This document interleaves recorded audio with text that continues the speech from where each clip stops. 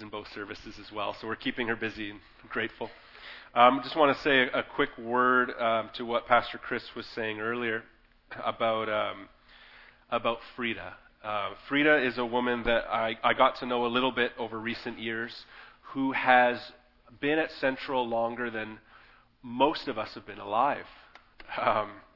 And she's been incredibly faithful. She is a woman who knew what it meant to be a part of a church for keeps.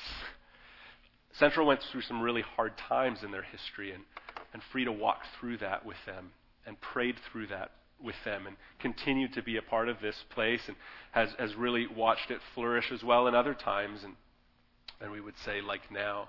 I really believe that the faithfulness of a woman like her who's given herself to prayer, if you know her well, you just know that about her. She's one of those godly people who's given herself to prayer.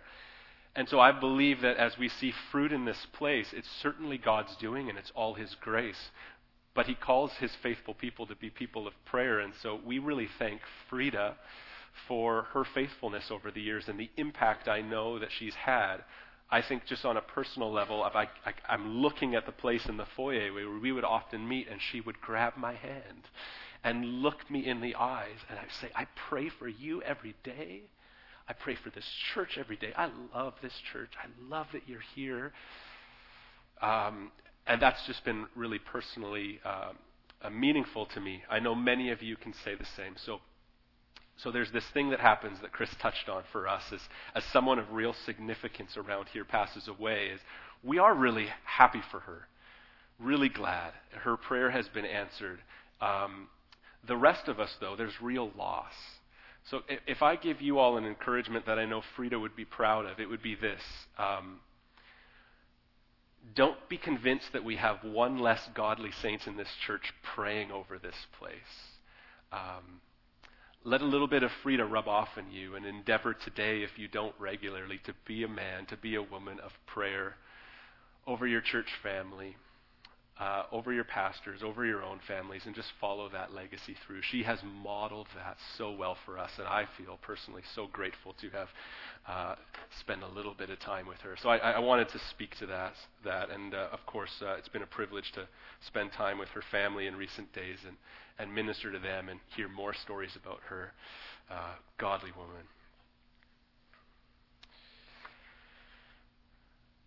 Okay, transition. We are concluding a book in the Old Testament called Hosea.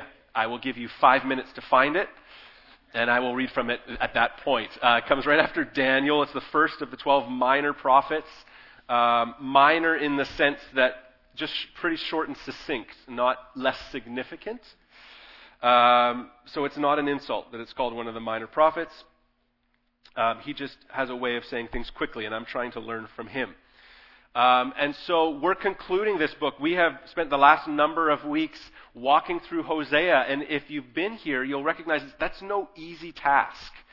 I'm really grateful for these prophet books in the Old Testament, because these were men that really didn't mince words. They just sort of told it like it is. And isn't that refreshing from time to time? Just like, tell it to me straight. I just need to know what's going on. And these prophets would just sort of say it like it is. In this book of Hosea, there's really a number of illustrations that are given for what Israel were like. And so we see that they're judgments. But at the same time, what we've been able to discover in these words of judgment through the prophet, God is also revealing these portraits of His grace. He's revealing how merciful a God He is. And we get to see that in clear focus as this book concludes and we look at its final chapter this morning. If you have a bulletin, why don't you turn to it? I've got an outline here for you. I'm going easy for you, easy on you this summer. All one word, all ending with ION. Okay, here we go. First, confession, verses 1 to 3. Second, compassion, the compassion of God, verses 4 to 7. Third, affection, that's in verse 8. We'll get to that. And lastly, conclusion. There's sort of a succinct final verse to this that really summarizes and concludes. I spend more time than you can imagine on things like that. But there you go. So why don't we pray together, and we'll get into the conclusion of this series. God, thank you so much for your word. I'm profoundly grateful for it as a preacher. The main reason being, Lord, is that I know I have very little to say of value. I'm so grateful, Lord, that your word is opened up for us, that we can come to it. And so, Lord, at this church, and my prayer is that we're people of the word. I'm not preaching opinion this morning. Keep me from that, Lord, I pray. I want to preach your truth from your very book. Your words are written down for us to see, Lord. May we proclaim those. God, I pray that as you speak, since they are your words, where it's hard, I pray you'd soften our hearts and we'd be able to hear it and receive it. And Lord, where we maybe are hardened, Lord, may we hear the mercy, may we hear the love, may we hear the pursuit that is in this word as well. So God, I pray you would meet us and you would speak to us. In Jesus' name, amen. Let's start with this first verse. We're going to look at confession here. And just as we do, this opening verse in Hosea chapter 14 says, return. Return, O Israel, to the Lord your God, for you have stumbled because of your iniquity. The very first word is a really significant word, this word return. Return to the Lord. Can we just talk about where we've been? The first 3 chapters of Hosea said this: you're an adulterer to me. That's what God is saying. He says to Hosea, go and marry a wife of adultery. It's going to be imagery of how you are to me. You've cheated on me. I'm like your husband. I'm your God. I'm like your husband, and you've gone after others. You've cheated on me. He starts by saying, you're an adulterer. It doesn't get much better. He goes on to say, and you've had children of adultery. You've had these illegitimate children. Now, I was preaching Hosea chapter 1, and our neighbor friends of Emily and I, they came to church here for the first time as I preached Hosea 1, and I remember saying the phrase, just so we're all aware, we're not Hosea in the story, we're the whore. And by God's grace, they came back, and so what is this church, right? Again, the beauty of no mincing words in the prophets. We love to soften everything. God is saying, Hosea, marry Gomer. She's going to cheat on you. And just so that nation knows, it's a picture of how you treat me. And we have to ask the question, is that how we treat God? That's where we started in Hosea chapter 1. And then you have illegitimate children of whoredom, it says in Hosea chapter 1, because you haven't been tied to me, you've been tied to another.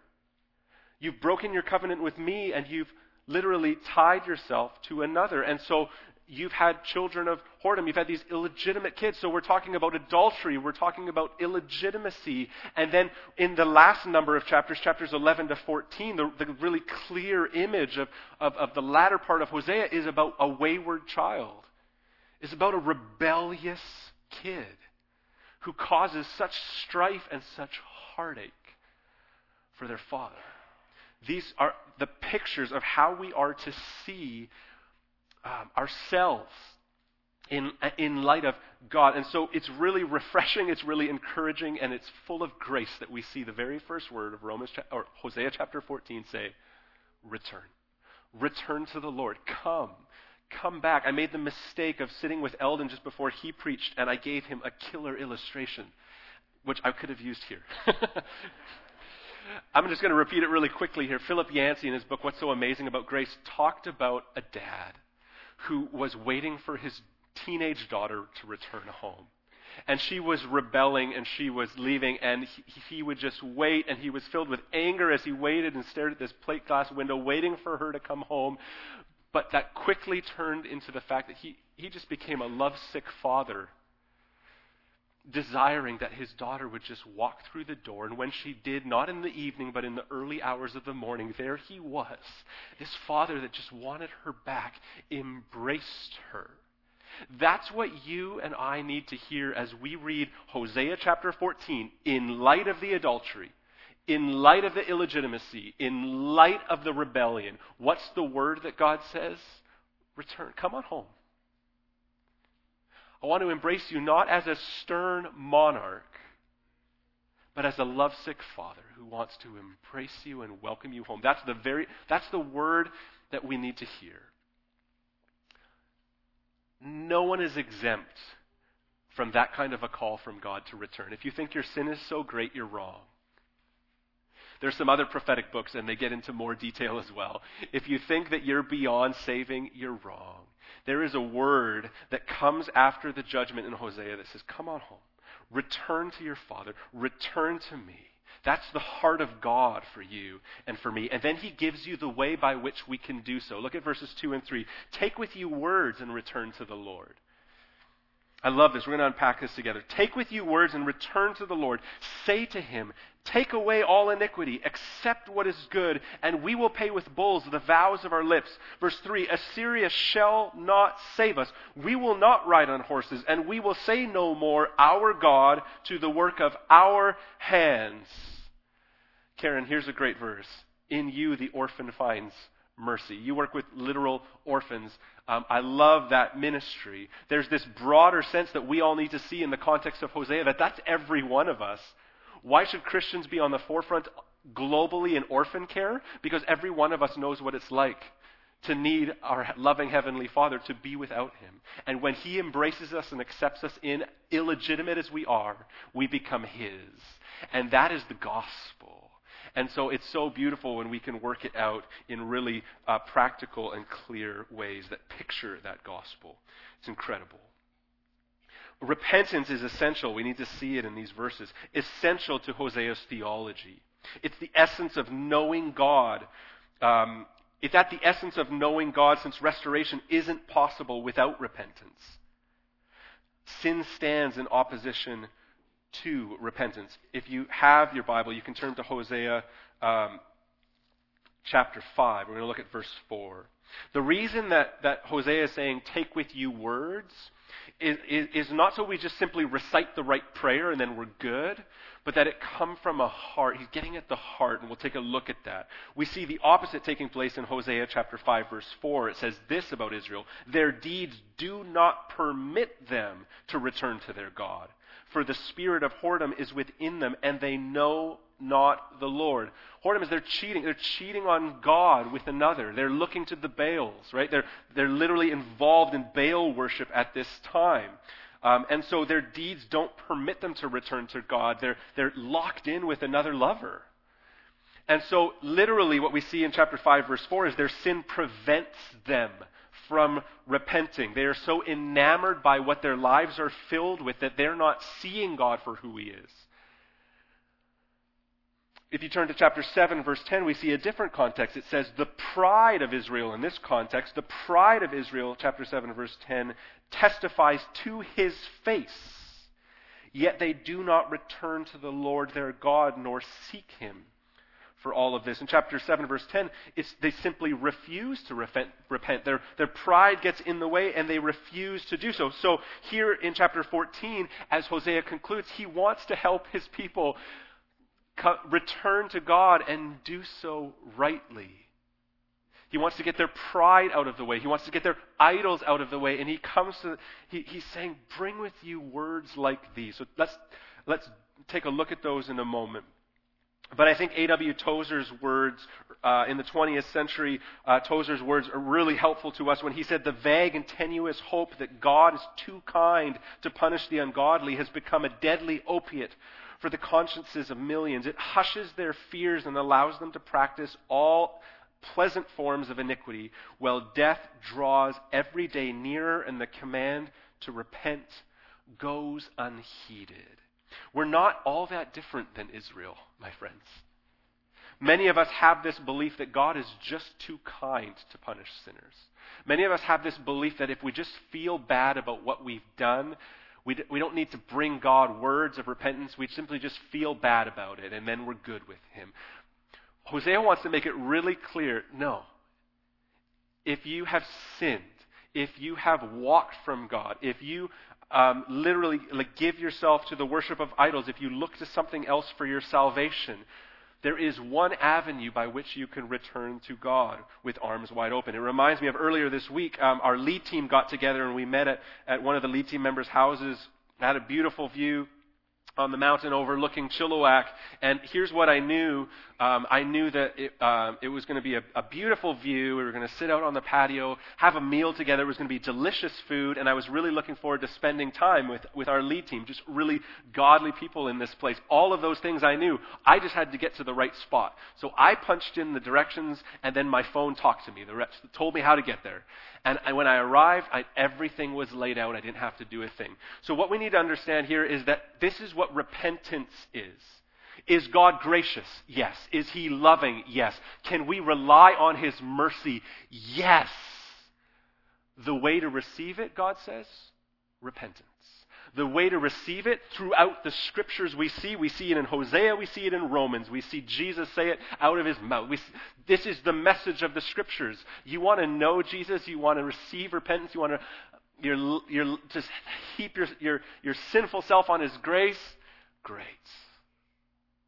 Follow the route. Punch in the coordinates. Get yourself there. His grace, His open arms are waiting for you. Our role is to get there the right way. And so Hosea is helping us. Take with you words. And then he says them. Take away all iniquity. It's a request that God would forgive sin and accept what is good. Remind you, Jesus did the same thing. When you pray, pray like this. And He gives the Lord's Prayer. And later on in the prayer, it's, Our Father in heaven, hallowed be your name. It goes on to say, forgive us our trespasses as we forgive those who trespass against us. Jesus is mapping out the way we ought to pray. Not in some sort of recited way, but that we are to come with humble hearts via repentance and pray through confession.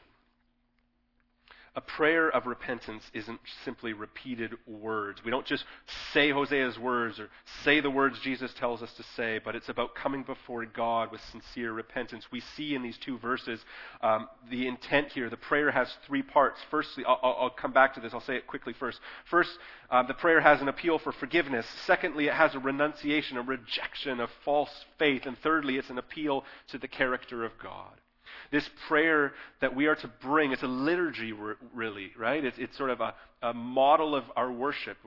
It's got structure to it, and this prayer of repentance has that. It's an appeal for forgiveness so that praises would be acceptable to God. There's sincerity being the key here. Look at the words, take all iniquity, accept what is good.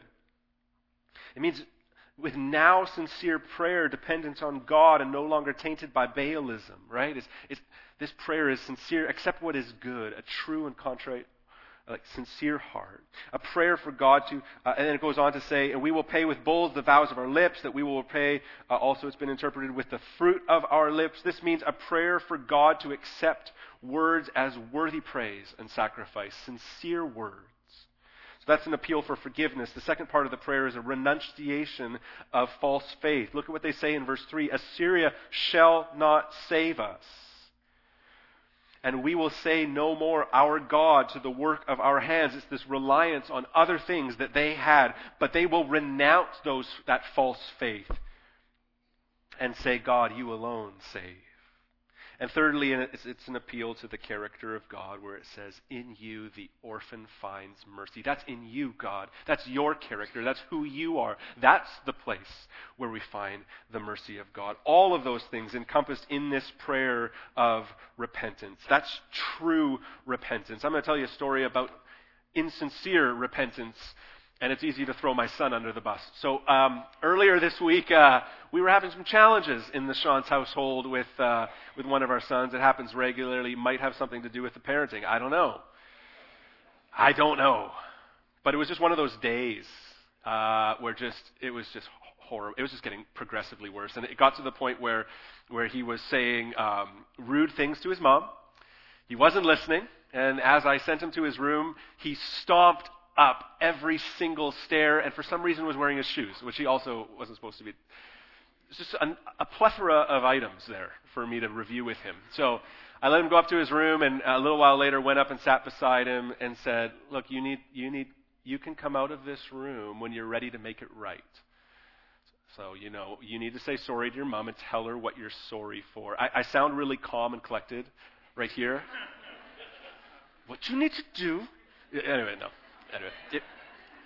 it was a heated moment. I was breathing, everything. Look, when you're ready, come on down and make it right with your mom. I go downstairs. 10 seconds later, clearly he had really thought it through. 10 seconds later, he stomps down the stairs, and halfway down the stairs says, "Sorry."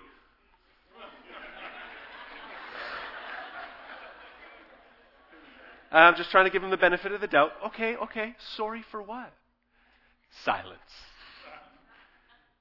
Why are you saying sorry? And then he comes out with it. Because I want to come back downstairs and keep playing.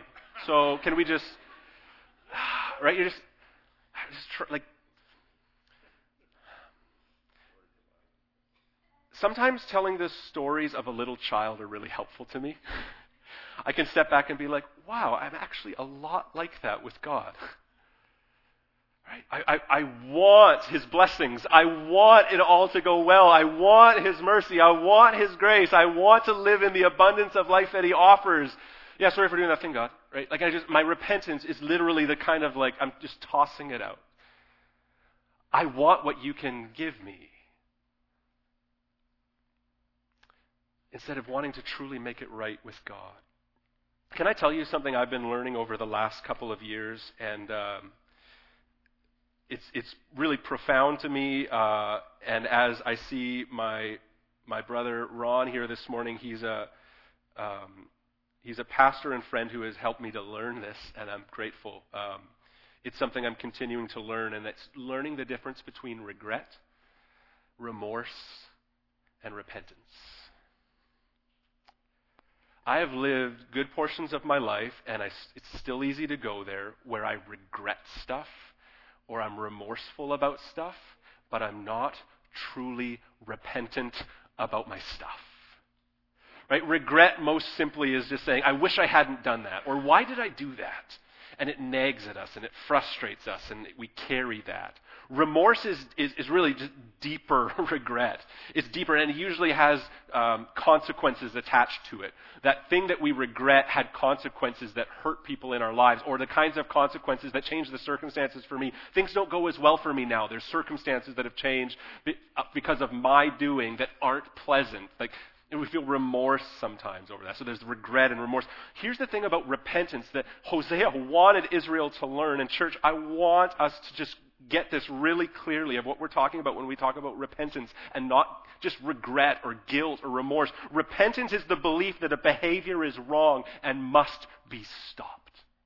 Do you hear the difference between, I shouldn't have done that, and this was wrong, and I need to repent of that. I need to ask for God's grace for that. I need to confess that. Such difference. Repentance motivates us to change our behavior, and repentance is the belief that a behavior is wrong and must be stopped.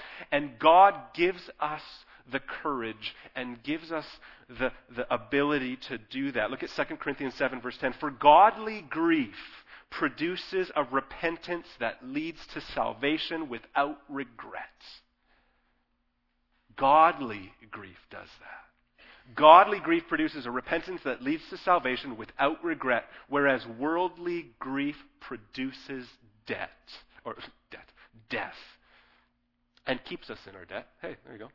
Regret and remorse can lead to shame and guilt and can eat away at you, but repentance leads to confessing our sin, laying it at the cross, and asking the Holy Spirit to bring change in us. See, here's the direction. Here are the directions to repentance.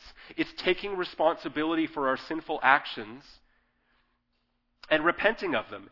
And it leads us to leave guilt and shame behind. So look, we don't harp on sin here to make anybody feel bad.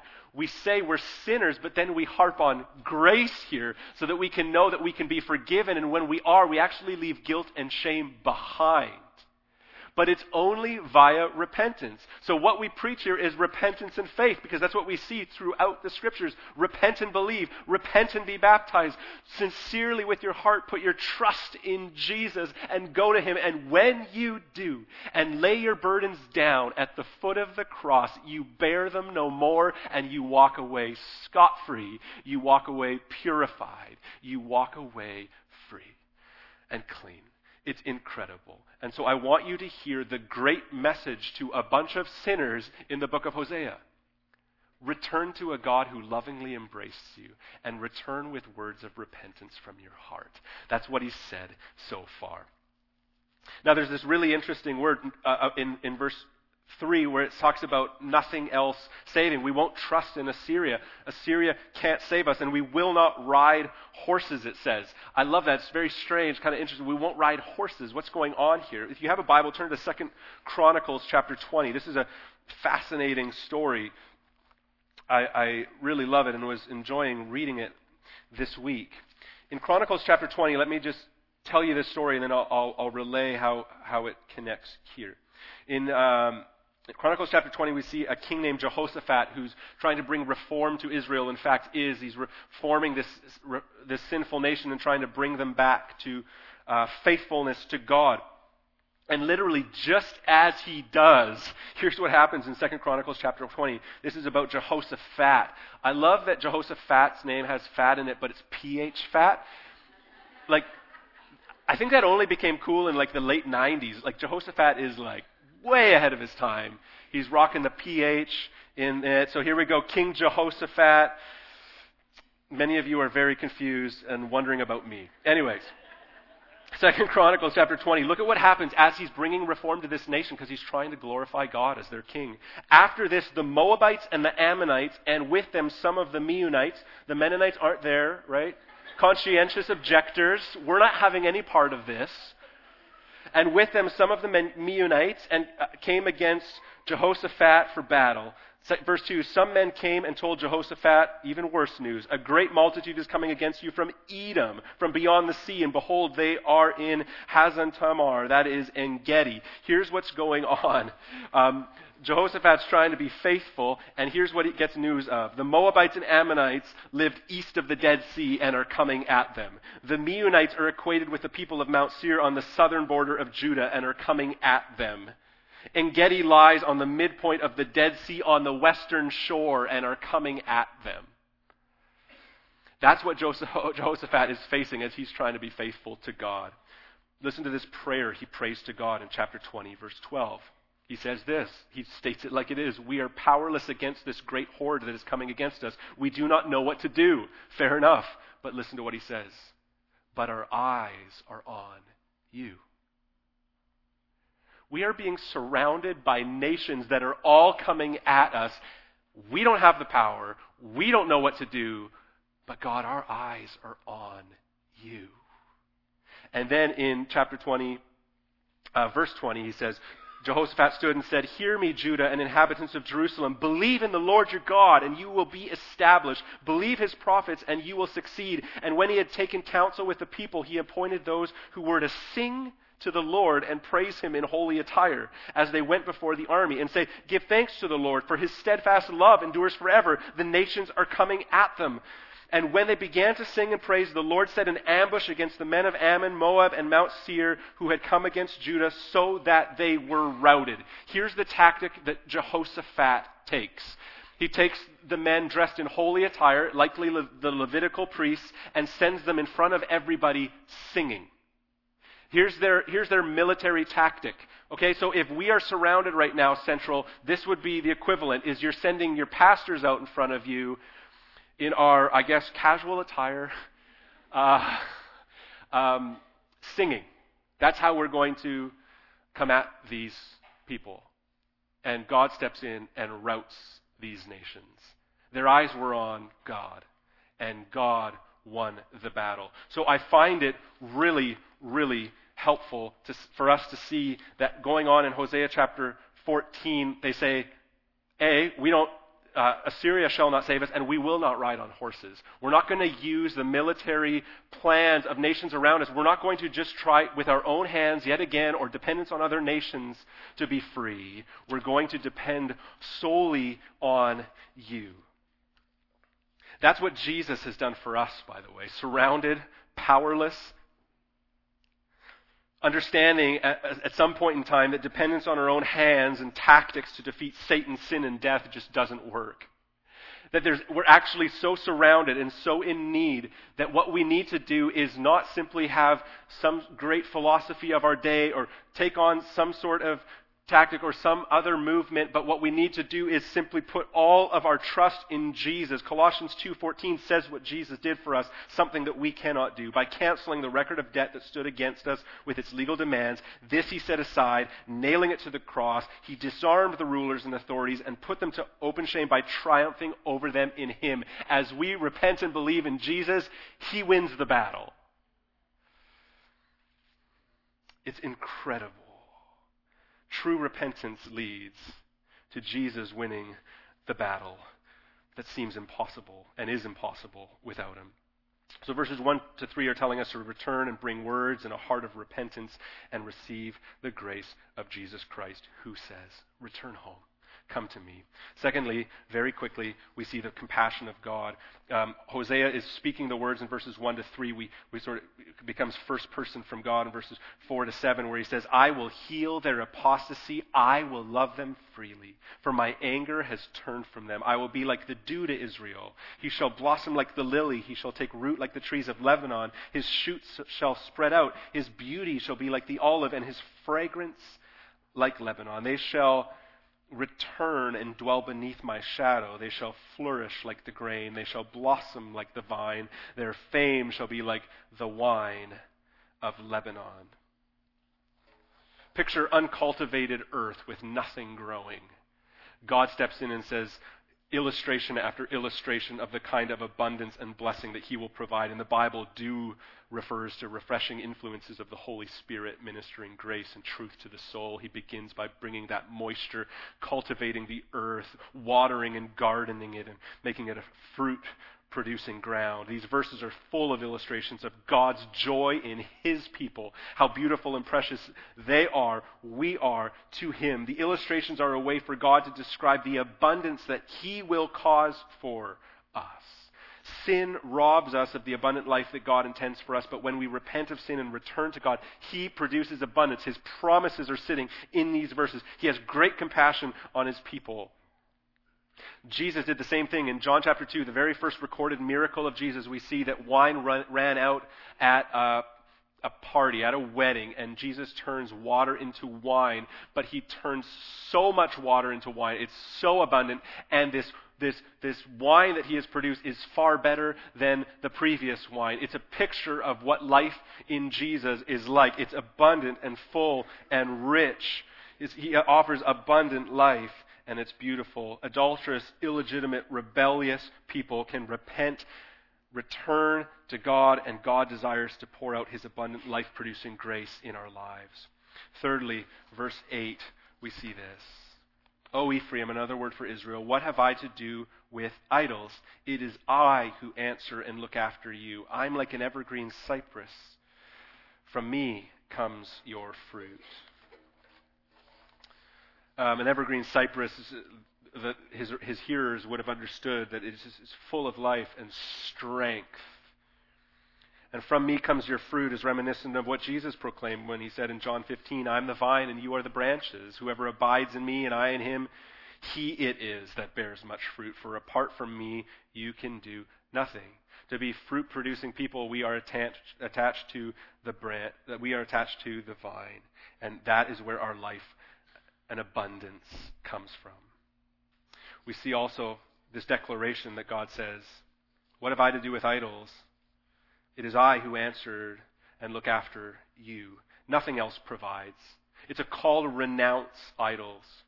If it's God that we want, we must renounce our idols completely. When we talk about idols around here, what we mean is this, not simply graven images, but we mean anything that's gripped your heart in such a way that it's got that primary spot, that you look to it for fulfillment, you look to it for completion, or you look to it for salvation.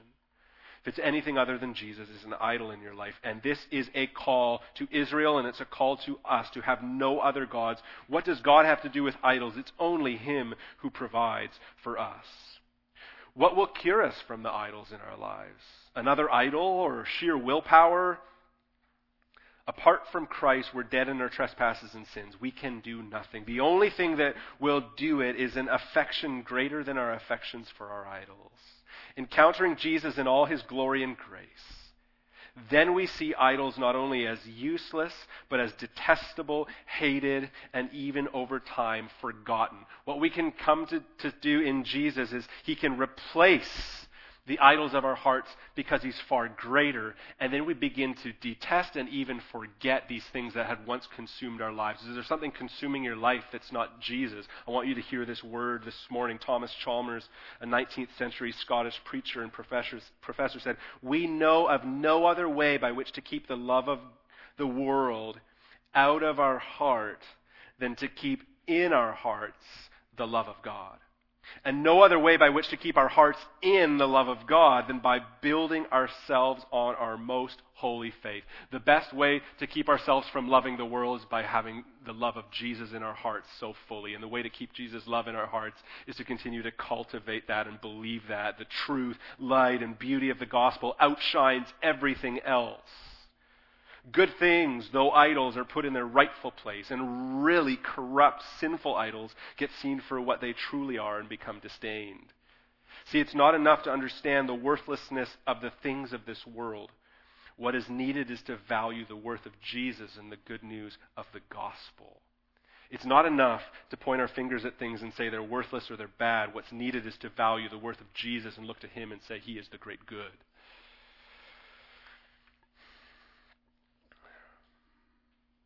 Love of the world and love of Jesus are diametrically opposed to one another. It's not enough to point out that the things of this world will never ultimately satisfy, but we must hold out the gospel and declare that it does.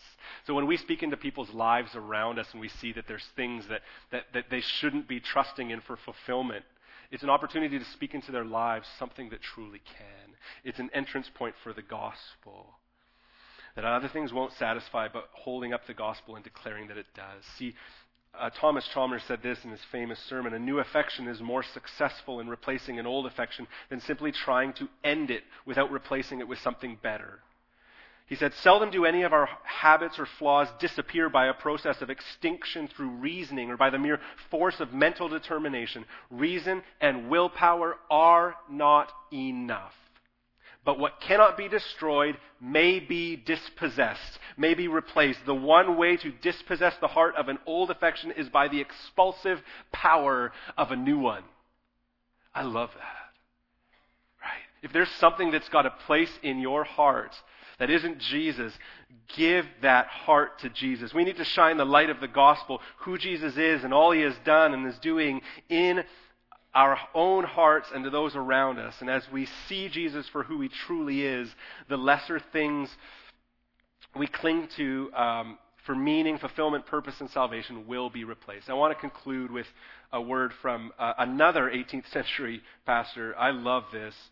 It's not really a sermon, and it's not really a poem. And so it's sort of like an 18th century blog post, I think, because it's just 4 paragraphs of something. I'm a product of my culture. Here's John Fawcett's 18th century blog post. I think that this will preach to your heart this morning as we conclude. "If Christ is truly precious to us, we shall prefer him above every other object. He will have the chief place in our affections. The love which a Christian has to his Savior penetrates and possesses his heart. This distinguishes it from the pretended love of hypocrites, which is only in word or in some external actions, while their hearts are full of sinful self-love, so that it may be said of them, 'This people honor me with their lips, but their hearts are far from me.' We may possibly delight in some objects of an inferior nature as they contribute to our health, our ease, or our comfort. Our homes, our food, and our other temporal enjoyments are dear to us because they minister to our comfort and convenience in the present life. But true love for Christ does not allow any other object to hold the chief place in the heart. This chief place is for Jesus, whom we ought to love with supreme ardor, with supreme passion. The choicest affections of our souls ought to be supremely fixed upon him. As it is impossible for any man to love an unknown object, so it cannot be expected that Christ should be supremely precious unto us unless we know him to be excellent and desirable, beyond whatever may be compared with him. We shall not esteem him above all things if we have not elevated views of his transcendent worth.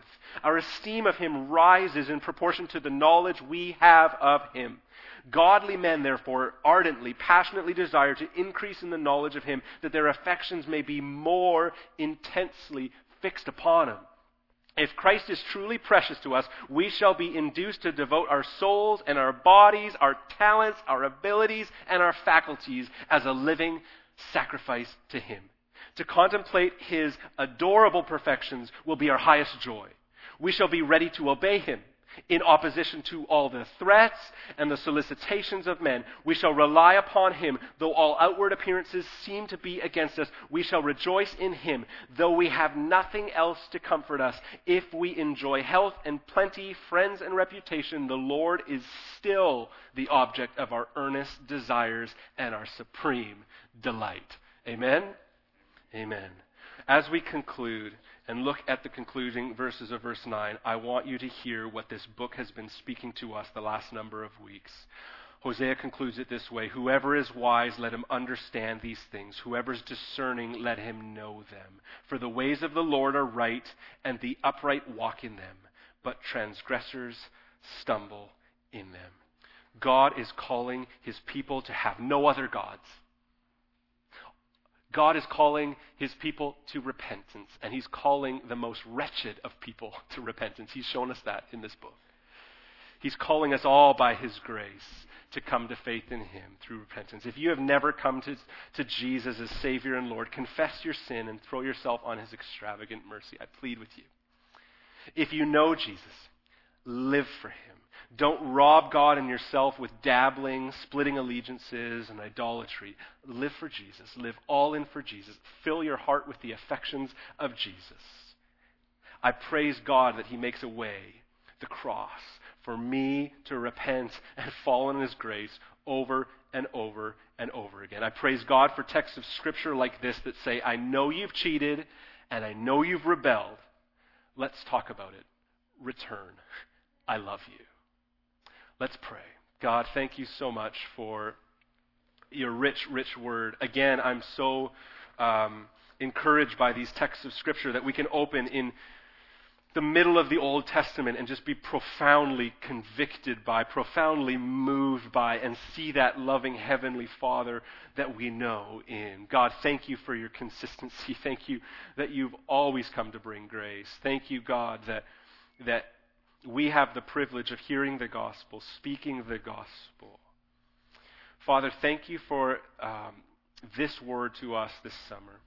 Lord, I pray that as we go from this place, we would recognize that there's no person that we could possibly encounter who's too bad for this same message.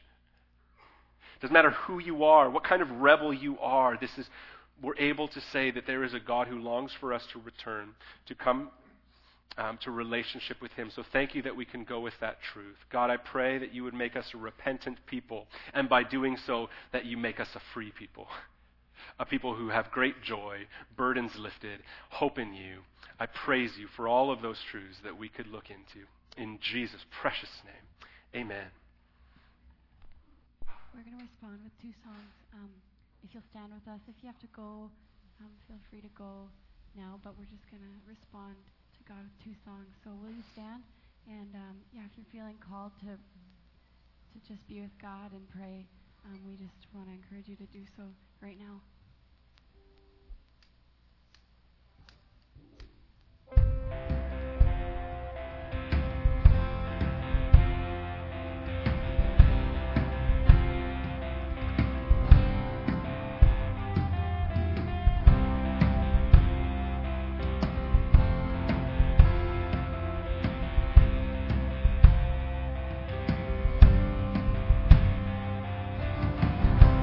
Come, ye sinners.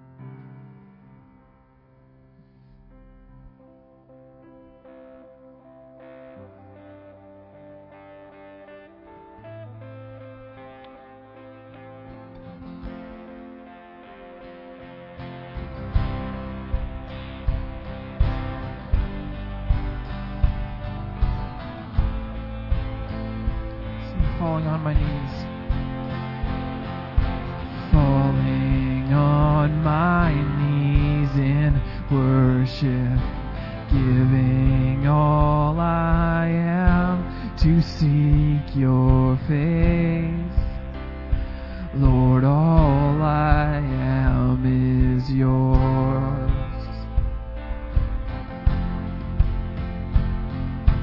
My whole life I place in your hands. God of mercy, humble, I bow down in your presence at your throne.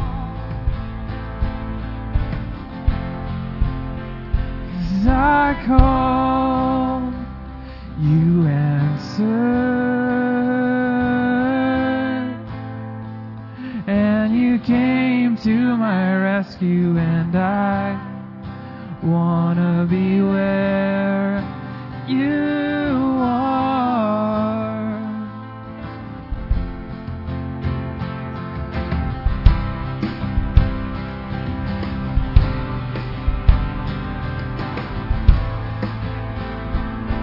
My whole life, my whole life I place in your hands. God of mercy, humbled, I bow down in your presence at your throne. 'Cause I call, you answer, and you came to my rescue, and I wanna be where you are. 'Cause I call, you answer, you came to my rescue, and I wanna be where you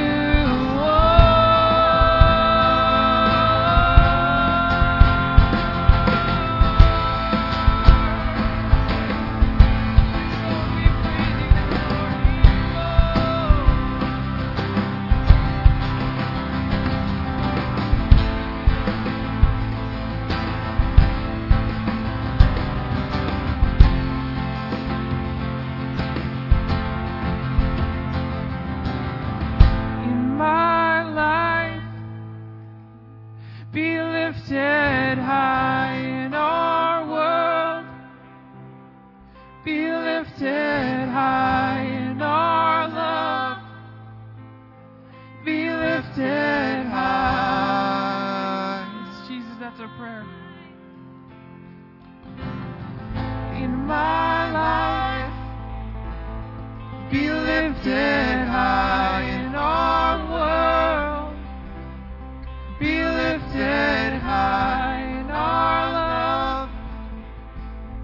Be lifted high.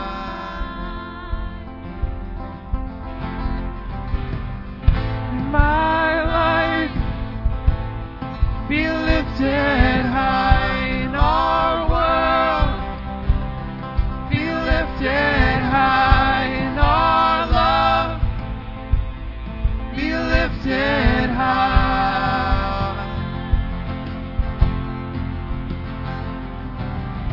In my life, be lifted high in our world. Be lifted high in our love. Be lifted high.